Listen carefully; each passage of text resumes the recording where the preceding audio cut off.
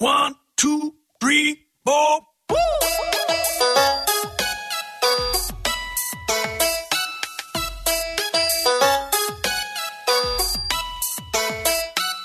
Welcome to Me and the Geek. I'm me, Joel Sharpton. You can follow me on Twitter at The Rogues Life, or you can just stay subscribed right here and get a different weekly geekly conversation with me and another geek for a peek into their geeky world.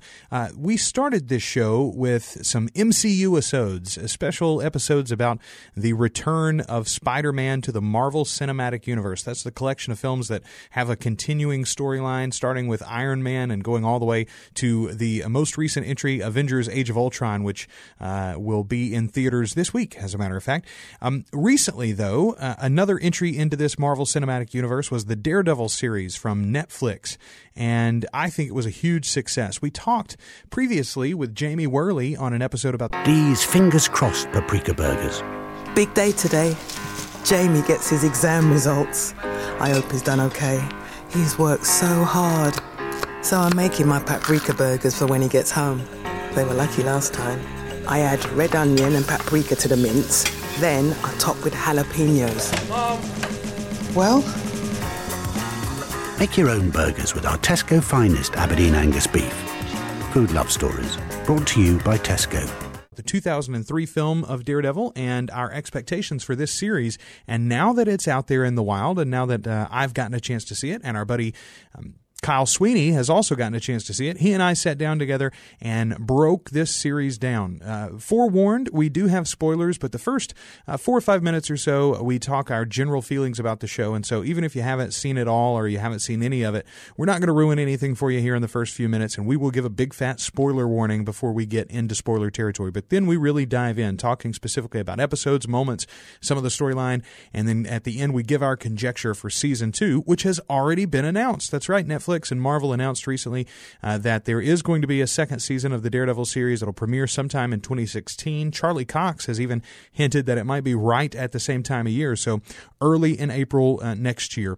If you are enjoying these MCU-isodes, we'll have another one soon as we give you our review of Avengers Age of Ultron, and then right after that with the second season of Agents of S.H.I.E.L.D. wrapping up, we'll talk about that as well. If the MCU is not for you, don't worry. Thanks for downloading. You can go ahead and skip this episode and get back to our regular feed, as we've got some great episodes coming up for you. We're going to be talking to some folks from Maker Studio with YouTube in the next couple of weeks. We're going to be talking to the guys behind the app that makes this very show possible, Ringr, R-I-N-G-R. We're also going to be talking in about a week to one of the members of On the Fly Productions, a really cool performance group that is going to be a big part of this season's Fake Off on True TV. All of that coming up soon. Right now, let's get into our conversation this week. It's the MCU-isode as we review Netflix's Daredevil from Marvel. It's right here on Me and the Geek. So we are joined once again by Kyle Sweeney. You can find him on Twitter and Instagram and lots of other places at Kyle is Funny. And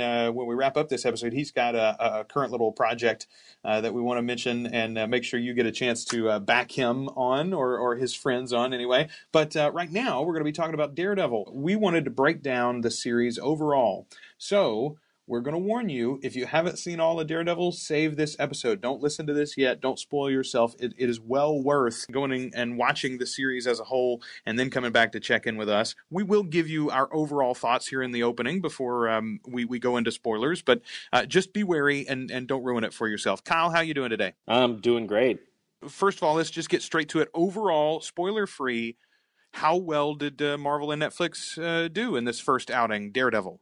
I loved it. Again, I'm a Marvel fanboy, so it's hard to say that I hate anything that Marvel puts out. But specifically, felt this was such a nice series that went into sort of a little bit more violent, a little bit more adult, you might say. They never would have made this Daredevil series. It would never translate to a movie the way that they've done it here on Netflix. So you get 13 episodes of kind of a dark and gritty street level hero doing what he does best. And obviously it makes the Ben Affleck Daredevil version sort of pale in comparison. I think people who like the character will love this Netflix series. I think the people who didn't like Daredevil or even the concept of him, whether it was the comic book or the Ben Affleck movie, will now love this iteration of Marvel's latest hero? I would say that overall, the series had a lot less lawyering than I imagined it was going into it. It had a lot more blood than I imagined it was going to have going into it.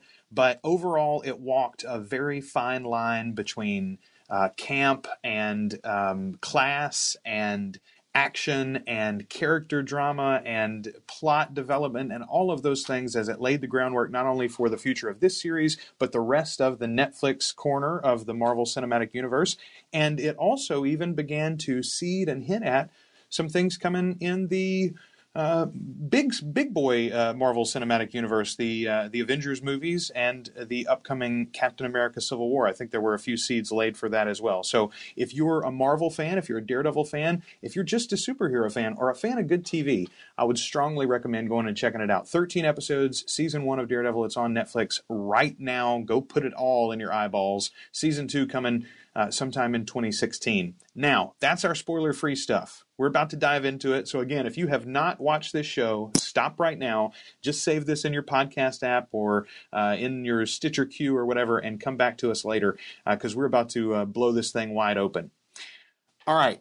I think the best way for us to do this, Kyle, might be, why don't we start with the characters and let's go with all of our main cast. Let's talk about them each individually and a little bit about their storylines, what we felt overall how they accomplished it. And then we'll talk at the end about some of our favorite parts and some of our least favorite parts, a few of the things that they might have stumbled on or could do better in season 2. So let's start with the cast, and you got to start right at the top. What did you think of Charlie Cox in the role as Matt Murdock in Daredevil?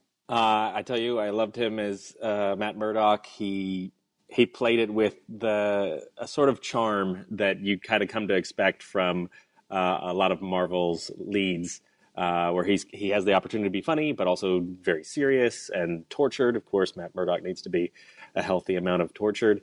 But yeah, I think he nailed it in a way that, like, oh, there's this British actor, Charlie Cox. He's going to be Daredevil. I'll hold my breath until I, see that. And then now seeing it, I'm like, yeah, no, I couldn't imagine a better person cast in that role. And then as Daredevil, at least in this ninja outfit, he was able to sort of be appropriately, not gravelly, but to play Daredevil with that certain menace. One of the most interesting parts about Charlie Cox in the role for me is, as leading men go in the Marvel Cinematic Universe, I think he's probably the smallest. And I mean, we'd have to line them all up, but he has a very slight build. He's not a big and bulky, boxer brawler sort of a look to him, especially like Ben Affleck presented in the 2003 film. And this is a Matt Murdock that is unassuming, not only because he's blind, but also just, again, because of his general physique. And I think in some ways they did a great job of carrying that over into his father. I've heard a lot of people complain that Jack Murdock wasn't what they pictured. He's not this, meat slab of a man. But if you're going to have Charlie Cox in the role as Matt, I don't think you can have that meat slab of a man in the role as Jack. I think it was nice the way that they sort of mirrored each other's physicality. And while they are smaller frames than some of these other superheroes that we've seen, their number one characteristic, both Matt and Jack, is how much of a beating they're able to take. And boy, does Charlie take a beating in this series. The physicality that he brings, and I know a lot of the stunts he was able to actually perform himself, it really is truly amazing. The fight choreography is another high point of this series, and so much of that needs to fall at the feet of Charlie and his stunt doubles and the choreographers, of course, behind it. But just amazing, amazing fight work. And if nothing else stands out overall about this series, I think the new flavor that it brings to the action in the Marvel Cinematic Universe. And you've heard references to The Raid or a lot of Asian martial arts films, and I see those, but it also feels to me new in some ways because of the way that they've taken those influences and combined it with the comic book influences, as well as there are many times where you do see the brawler, the boxer, come out in him. That comes from his father. All of that stuff was just a great sousant, and I liked it a lot, man. Charlie Cox was just my style of Daredevil. Right, and Daredevil as a whole, like, he had, in that fight style you say, like, it's a brutality to it that, like, you get that this guy isn't superhuman, he can see things. He's got other sorts of like little powers, but ultimately it's a man fighting dirty sometimes, a bunch of thugs and terrible gang members, and he just has to get through them, and he doesn't have a Captain America shield or strength to sort of kind of fight everybody in an honorable way.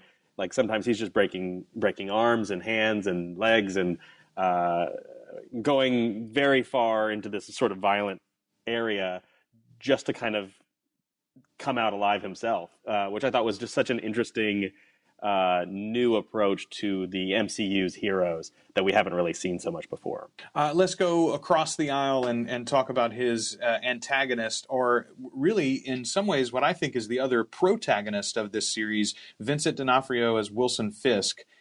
They said that this was going to be a series that chronicled both the rise of Kingpin and the rise of Daredevil. And boy, they really, really paid off on that.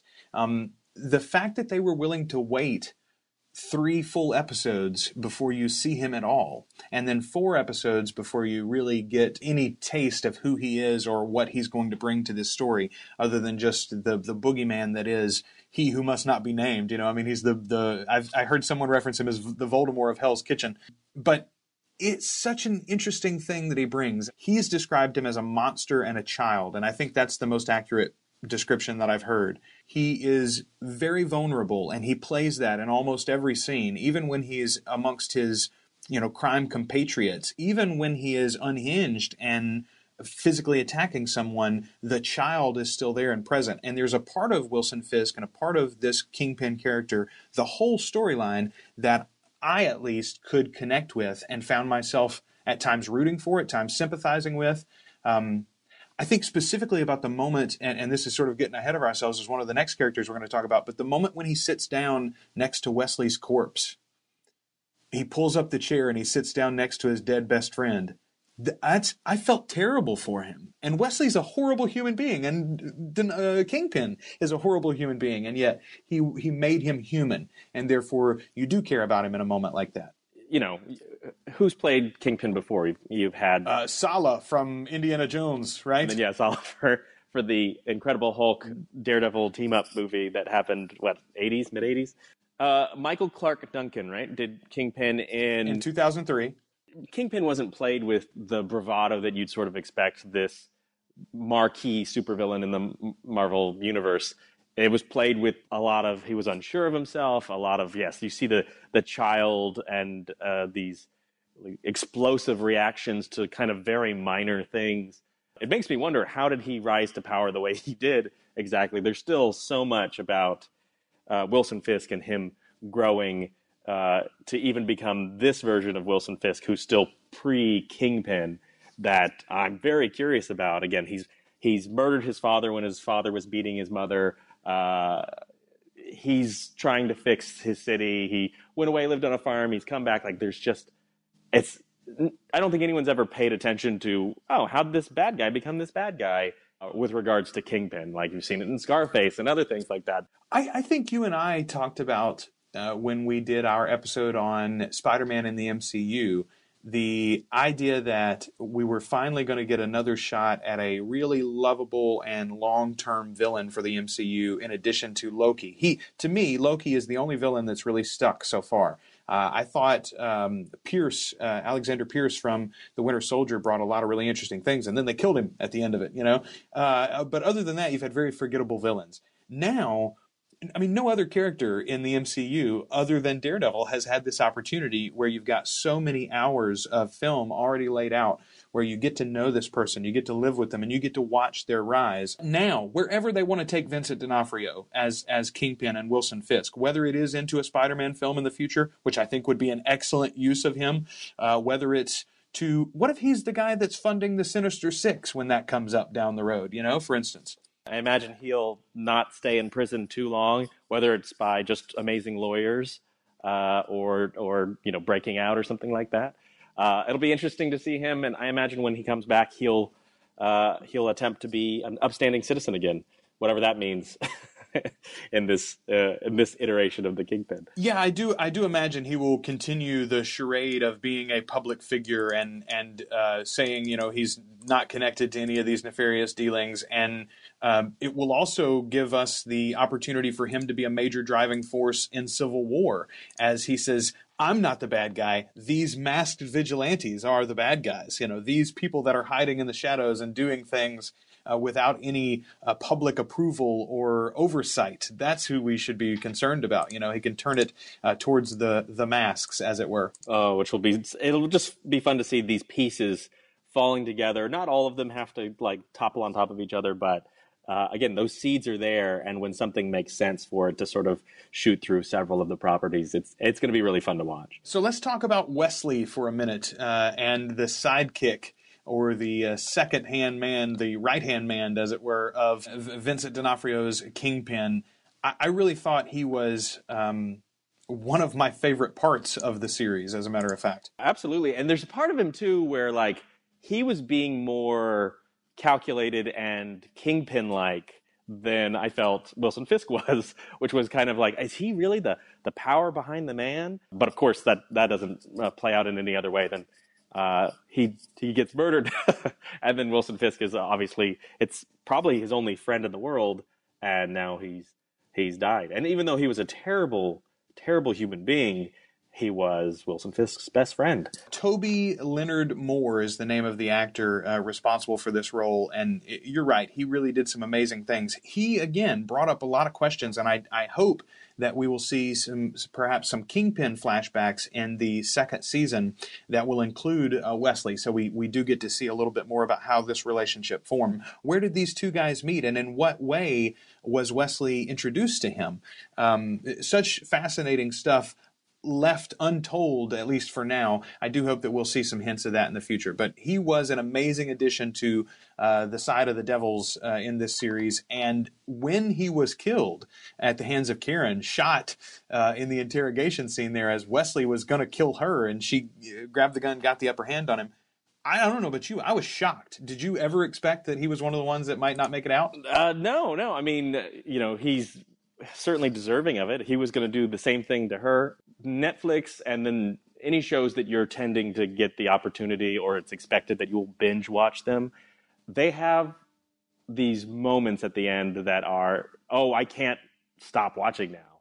Sometimes the episode can be a little, it's pretty good. Some interesting things happening, but, neither here nor there. And then the last 5 minutes or even 3 minutes can change everything. It's a game changer. And you're sort of stuck going, all right, well, I guess I can commit another 50 minutes to the next episode at least, and then you kind of get caught in that cycle. Deborah Ann Woll came on board as Karen Page. She was actually one of the last main cast members added to the series. Of course, she's famous for her role as Jessica in True Blood, and she really came straight off the set of the finale there onto the set of Daredevil, but brought some really interesting things to a character that, for fans of the comic, there's a lot of dark turns for Karen, even that we haven't seen so far, although there's plenty of darkness for her in this first season too. But I thought she brought a lot to the role. But overall, I liked her storyline.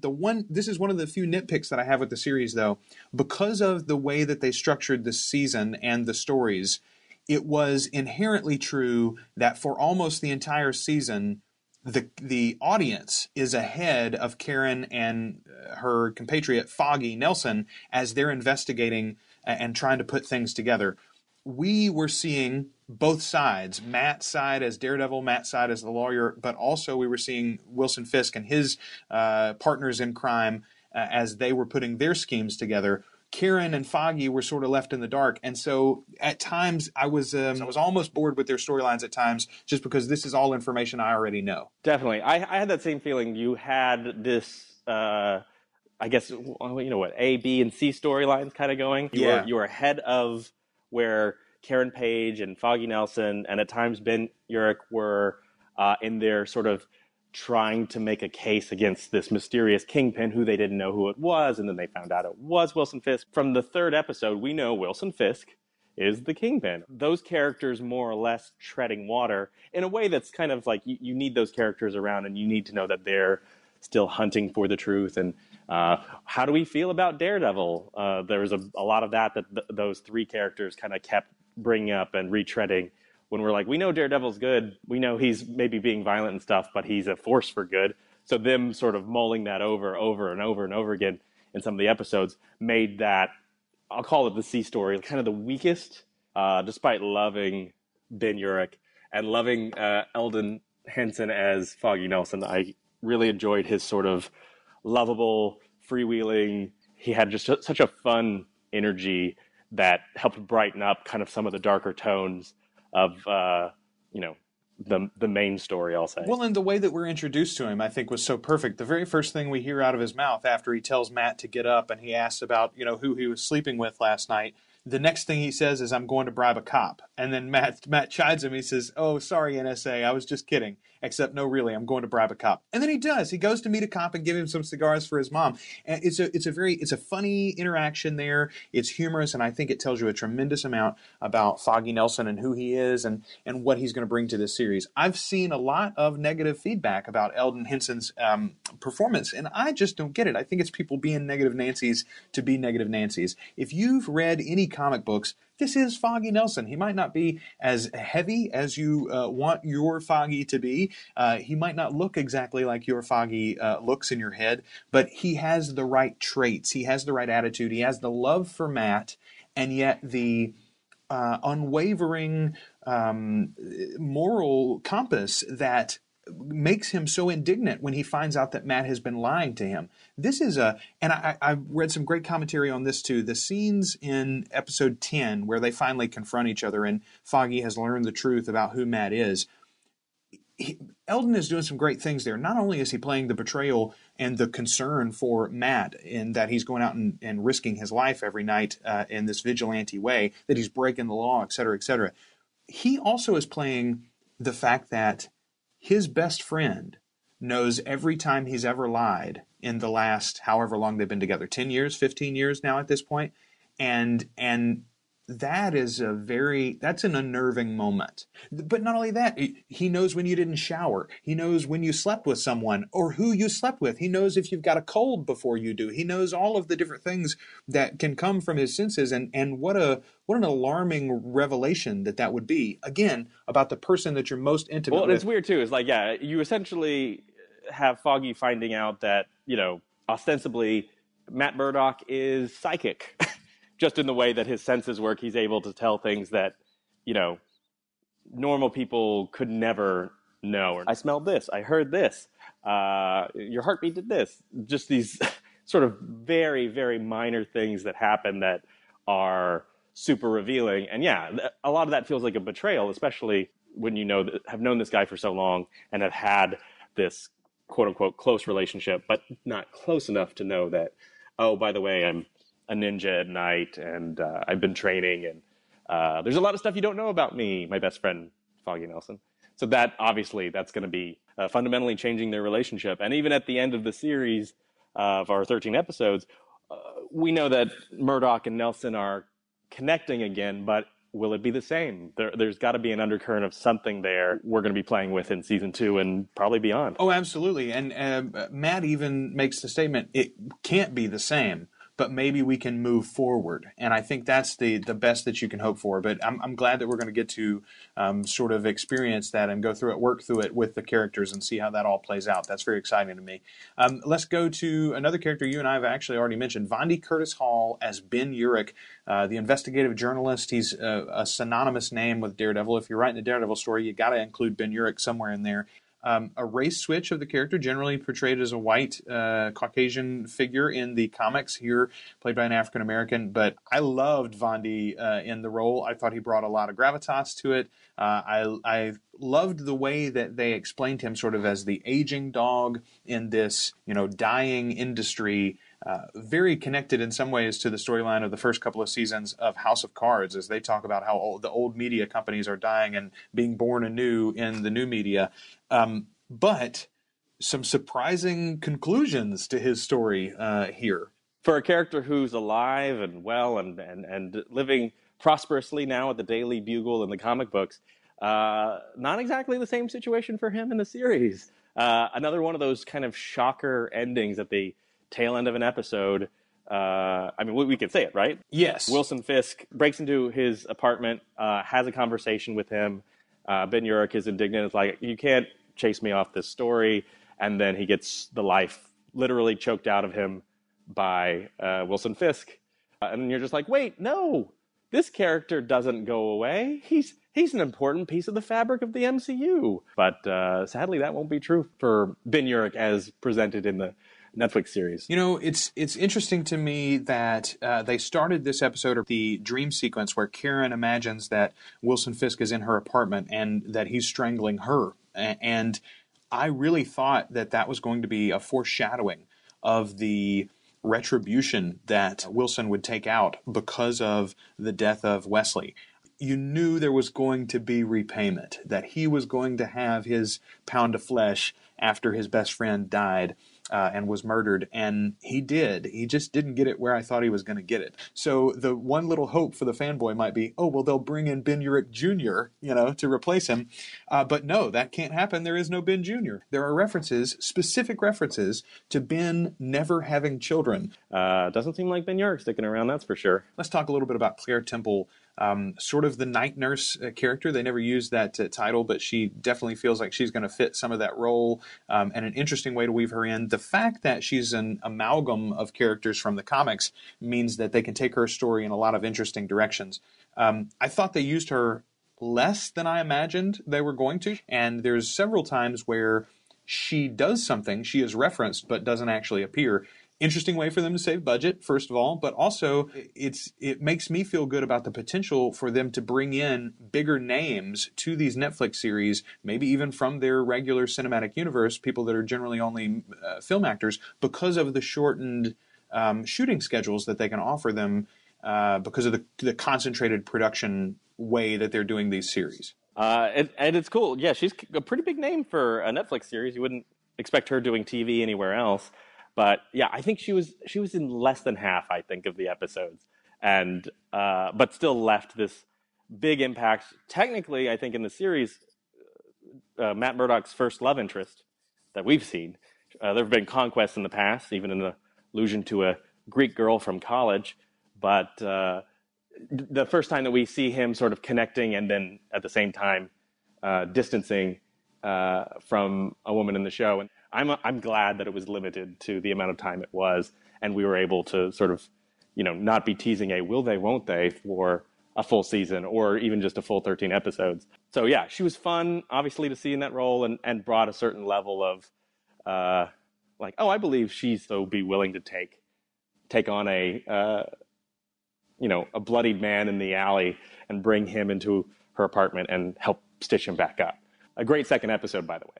Yeah, it was. It was, and also how daring that they skip the fight that predates that patch-up. There's a big fight there that we miss where Daredevil is ambushed and beaten within an inch of his life. He escapes barely and then is found in the dumpster by Claire. We don't get to see that fight. Of course, it's made up for by the amazing end of episode 2 fight in the hallway, the one-shot fight that's sort of reminiscent of Old Boy. But interesting ideas and interesting story construction even from the beginning. So you've got quite a collection surrounding Wilson Fisk and adding to the potential problems for Matt Murdock and friends. And that starts with Leland Owsley, I would say. He is the accountant for this collection of nefarious doers. A criminal syndicate, as it were. Yeah. And, of course, we know him from the comics as the Owl. Now, he ends this series at the bottom of an elevator shaft, so I don't imagine that we're going to see him in costume. But, unlike Ben Urich, Leland Owsley does have a son. We'll see him, I'm sure. He's got to pepper in somehow. I think that it is very likely down the road that we could see a Leland Owsley Jr. or some other variation of that name in costume as the Owl. You already referenced the queen of this crime syndicate, or the future queen, Vanessa Mariana, played by Ayelet Zurer. She was Superman's mother, and now here she is as a Kingpin's paramour and an art gallery employee. She can be very easily explained as sort of the Lady Macbeth of the situation, but she's not necessarily, I guess, promoting Wilson Fisk's behavior as much as, probably enabling it in a like you have to protect yourself, you have to believe in yourself sort of way. Then you've got your two Russian brothers, Vladimir and Anatoly, the two Russian brothers, and they really form the entry to the world of crime. We get a glimpse at everyone and the whole gauntlet that Daredevil's going to have to run through at the end of the first episode. But for the first 4 or 5 episodes, we really only focus directly on him fighting the Russians. And I think that's a great choice by the producers in that we ease you into the world. Hey, if you don't like superheroes but you like crime shows, guess what this is? It's a crime show. And it warms you up to the more fantastic elements that you eventually get to.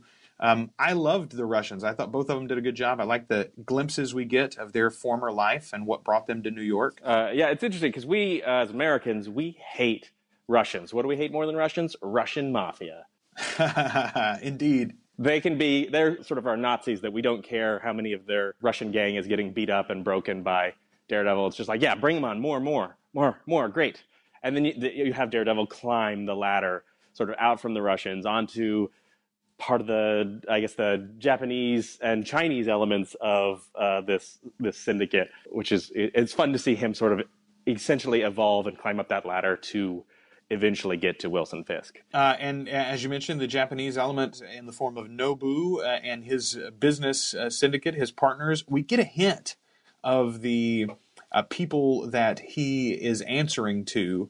And then we see him in full costume as a red ninja. Now, the name of his group is never said, but I think you and I both know, and anybody who's read the comics knows, this guy is a member of, if not one of the leaders of, the Hand. Right. There was this moment when, in that sort of end of the first episode montage, where they're going through everything, and you see this sort of square block that Nobu is after for his people, and he places his hand down on it. Is that our subtle but very overt way of nodding that he is a part of the Hand Ninja Clan? I think so.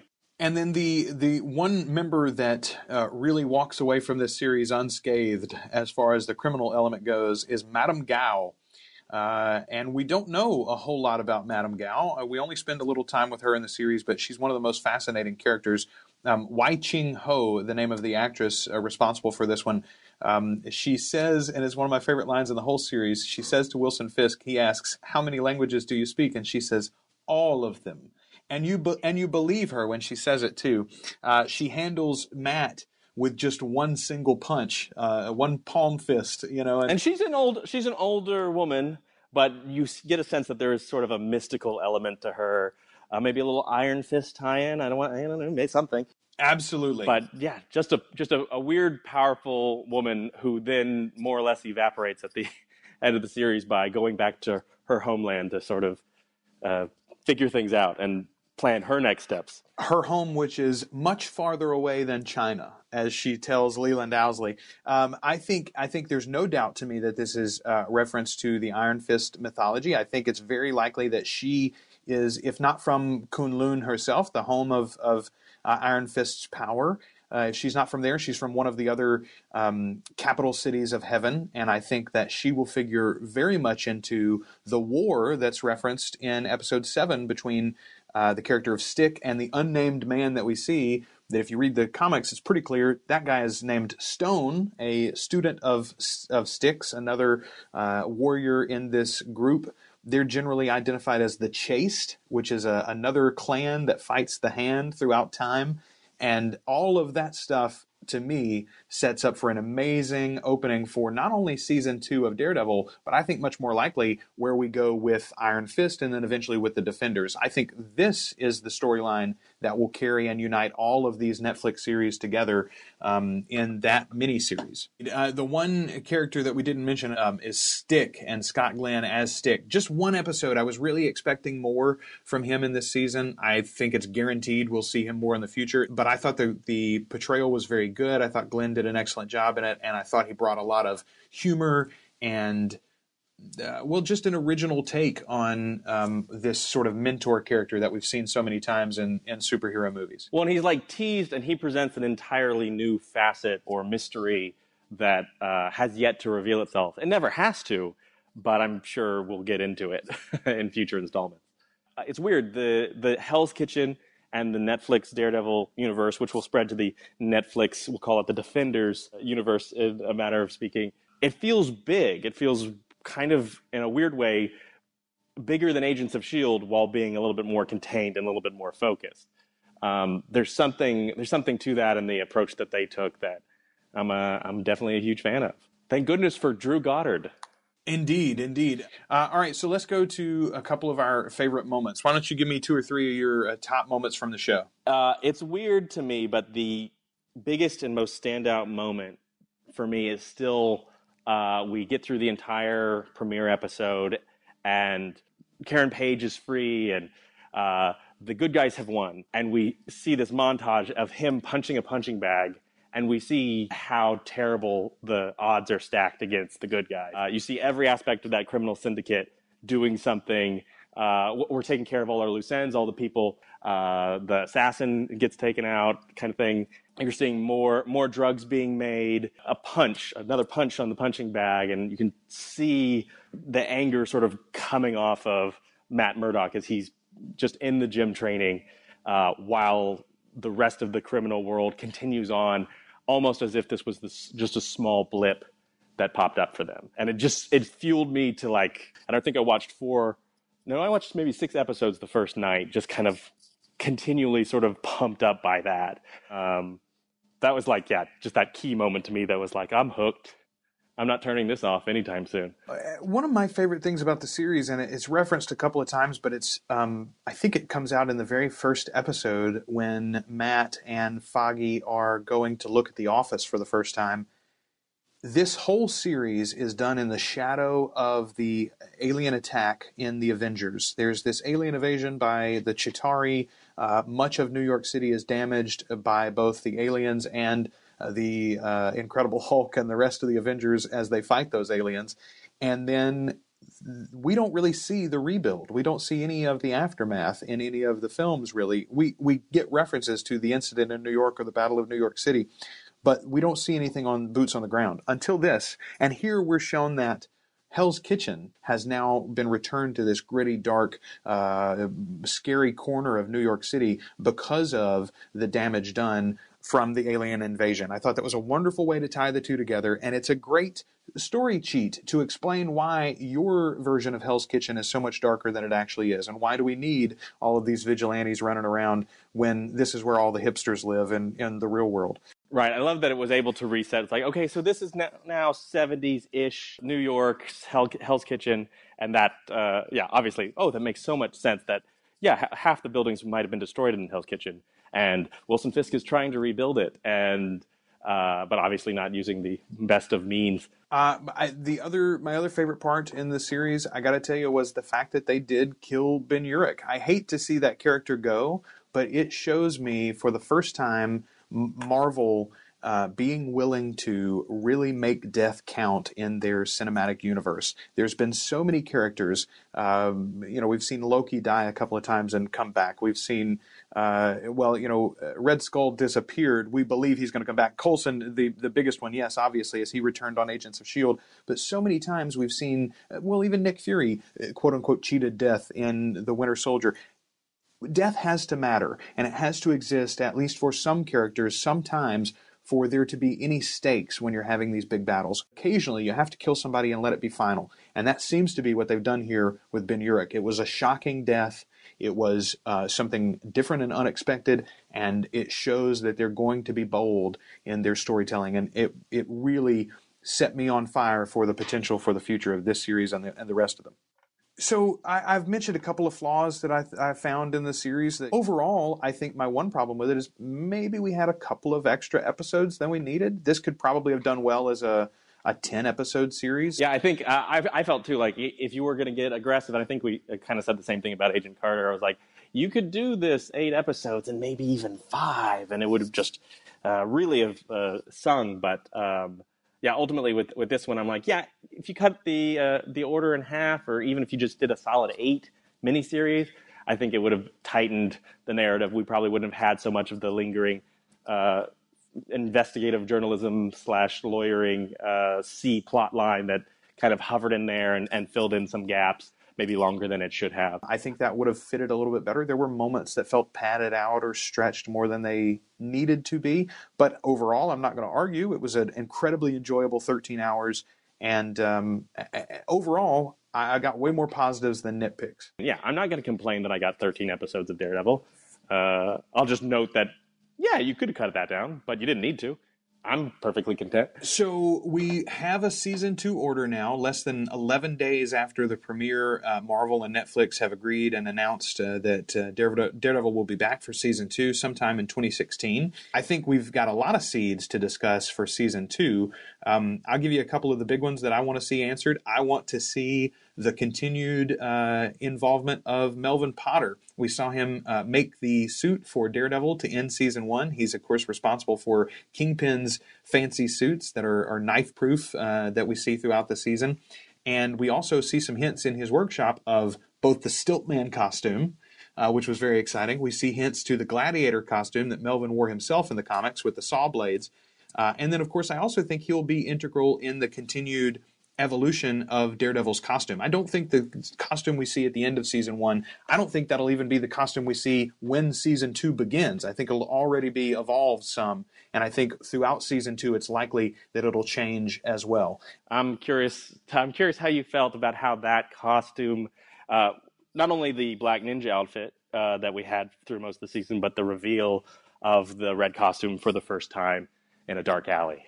And of course, I talked about this a little bit more. You can find, I've got a YouTube series on the Me and the Geek page. You can find that channel and get episode by episode breakdowns. I got little mini reviews. I talk about the costume there, but I loved the Black Ninja costume. I thought it really fit the universe. It makes a lot of sense to who Matt is at the beginning of this series and what he's trying to do. I kind of would have been happy if they just kept the ninja suit for practicality purposes.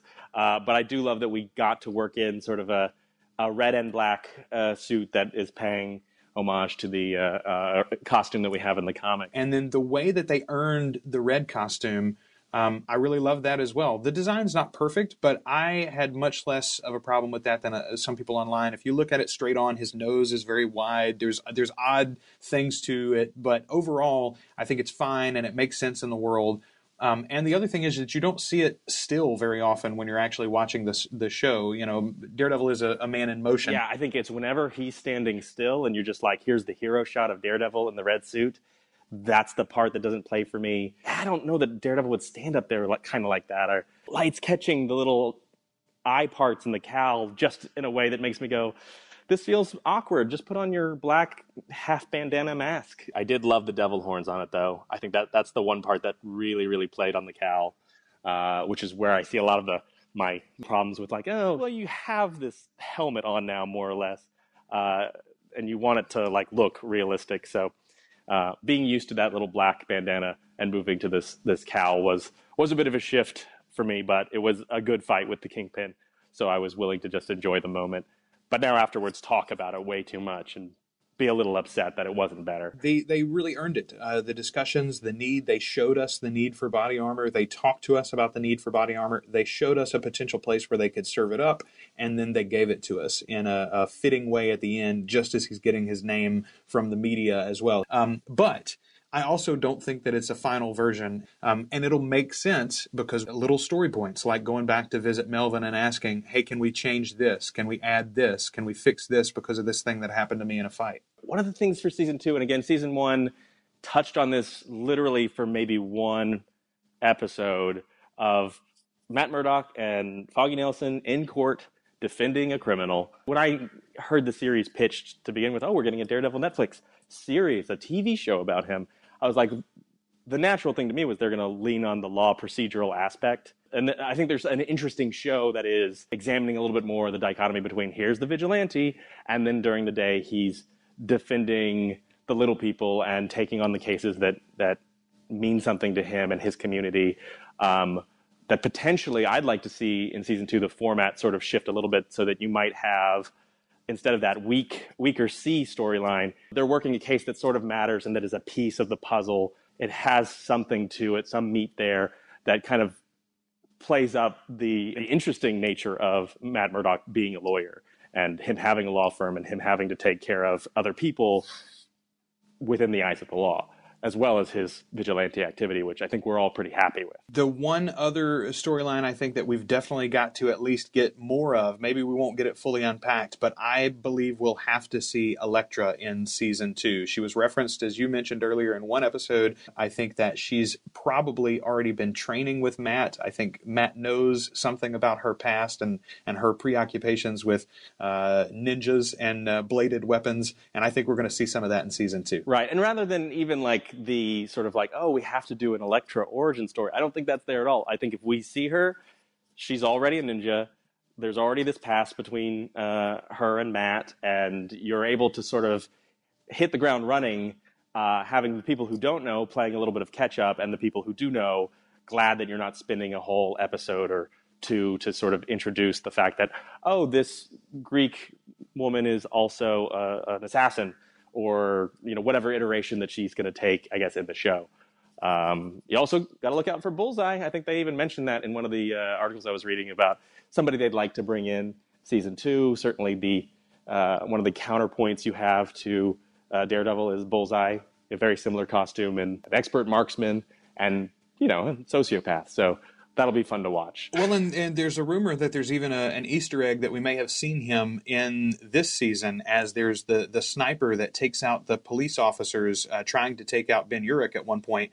When he opens up his case to put his weapon together, there's a playing card there, which is, of course, something that you occasionally see Bullseye use. So that might have been a reference already to the man behind that mask. And I love the idea of him being sort of an MCU'd version. Like, he doesn't have to be a goofy costume guy. He could just be like, I'm an assassin, and an assassin probably wouldn't wear a flamboyant spandex outfit. Interesting stuff. The only other thing that I would perhaps see a need to bring into the Daredevil series specifically would be the idea of the Punisher. I'd like to see him get an entire season of his own on Netflix at least, but I think you could very easily start it by making him a Daredevil villain first, and the difference in opinion of those two men and the difference of tactic for those two men as they try to make their city and their world a better place, I think could be a very interesting plot point and ongoing discussion in this series. And you love to see bad guys get theirs, and Punisher does that kind of in that sort of action hero 80s way that nobody else does. The man on a mission, no longer bound by normal morality, his anti-hero nature of like, I'm going to take out the bad guys by any means necessary. I think that would translate really well to the universe that Netflix has sort of set up with us for Marvel's darker side of the wonderful multi-billion-dollar coin. Man, I got to tell you, 13 hours of Daredevil available on Netflix now. I think you and I could probably talk about it for 13 hours too. But why don't we go ahead and try to wrap this discussion up? We'll be back soon again with another MCU-isode of Me and the Geek, as Kyle and I are going to be reviewing probably in just a week or two the Avengers Age of Ultron, the new big screen entry. And then a few weeks after that, we'll be taking a look at season 2 of Agents of S.H.I.E.L.D. as it comes to a close as well. So there's lots of interesting stuff. It's going to be fun. It's going to be a lot of fun. All right, Kyle, before we get you out of here, I mentioned you got a cool project going on. We want to make sure people have an opportunity to back you there. You got some comedy videos coming up. People can check that out at hundonug.com, right? That's right. There's doing a little comedy project, getting a Kickstarter campaign together for an ultimate vlog/web series, which will be starring Danny Roberts, a.k.a. me, as a character who thinks it's a good idea to make a web series specifically about eating 100 chicken nuggets. Not all at one time, mind you. That would be silly, to eat one chicken nugget per episode for 100 days. That's what he thinks people are interested in. But yeah, doing a Kickstarter right now. The goal was $100. We blew past that. We're now like 1,500-ish. So the more money we get, there's some epic stretch goals. But again, it's really just a lot of fun. So if you want to check it out, I have some fun, purposely poorly made videos that are updates throughout the campaign on that. But you can get there by visiting hundonug.com, as well as now thundonug.com, which, I don't know, if we hit that stretch goal, it'd be 1,000 nuggets in 1,000 days on 1,000 different episodes. That's insanity, sir. That's insanity. You got to go there. You got to go there because people are willing to see you do stuff on the internet. And that's what it's there for. We will have links in the show notes where you can check that out too. And we'll have Kyle back on again soon to talk in our next MCU episode. Thanks for joining us, Kyle. No problem, man. Thank you for having me. A great conversation as always with Kyle Sweeney, and don't forget to check out him on Twitter at KyleIsFunny, and also HundoNug.com or ThundoNug.com to check out those comedy video projects that he's working on right now. Next week on Me and the Geek, we've got a great conversation coming up with Jake Gwynn. He is a member of the On the Fly Productions, and he's going to be on Season 2 of The Fake Out on True TV, and we'll have all about how that came together for him and his performance group as well, and what you can expect from this season's shows, and that's going to be available on Thursday, May 7th. So stay tuned to meandthegeekpod.com. Until next time, I'm me, Joel Sharpton. You can follow me on Twitter at The Rogues Life. This week's geek was Kyle Sweeney, and this was the podcast. 1, 2, 3, 4. Me and the Geek is a proud member of the Procast Network, a Procreate production. Procreate is a community of artists in film, music, the digital arts, and fine arts that helps them connect and collaborate on projects. You can find out more at teamprocreate.com. Also, be sure to check out one of our other great shows, like Pod on Pod, a weekly review of a different podcast to help you find your new favorite show. Josh and Joel are your hosts as they walk through the wide world of podcasting. From comedy to self-help, Josh and Joel listen to it all so you don't have to.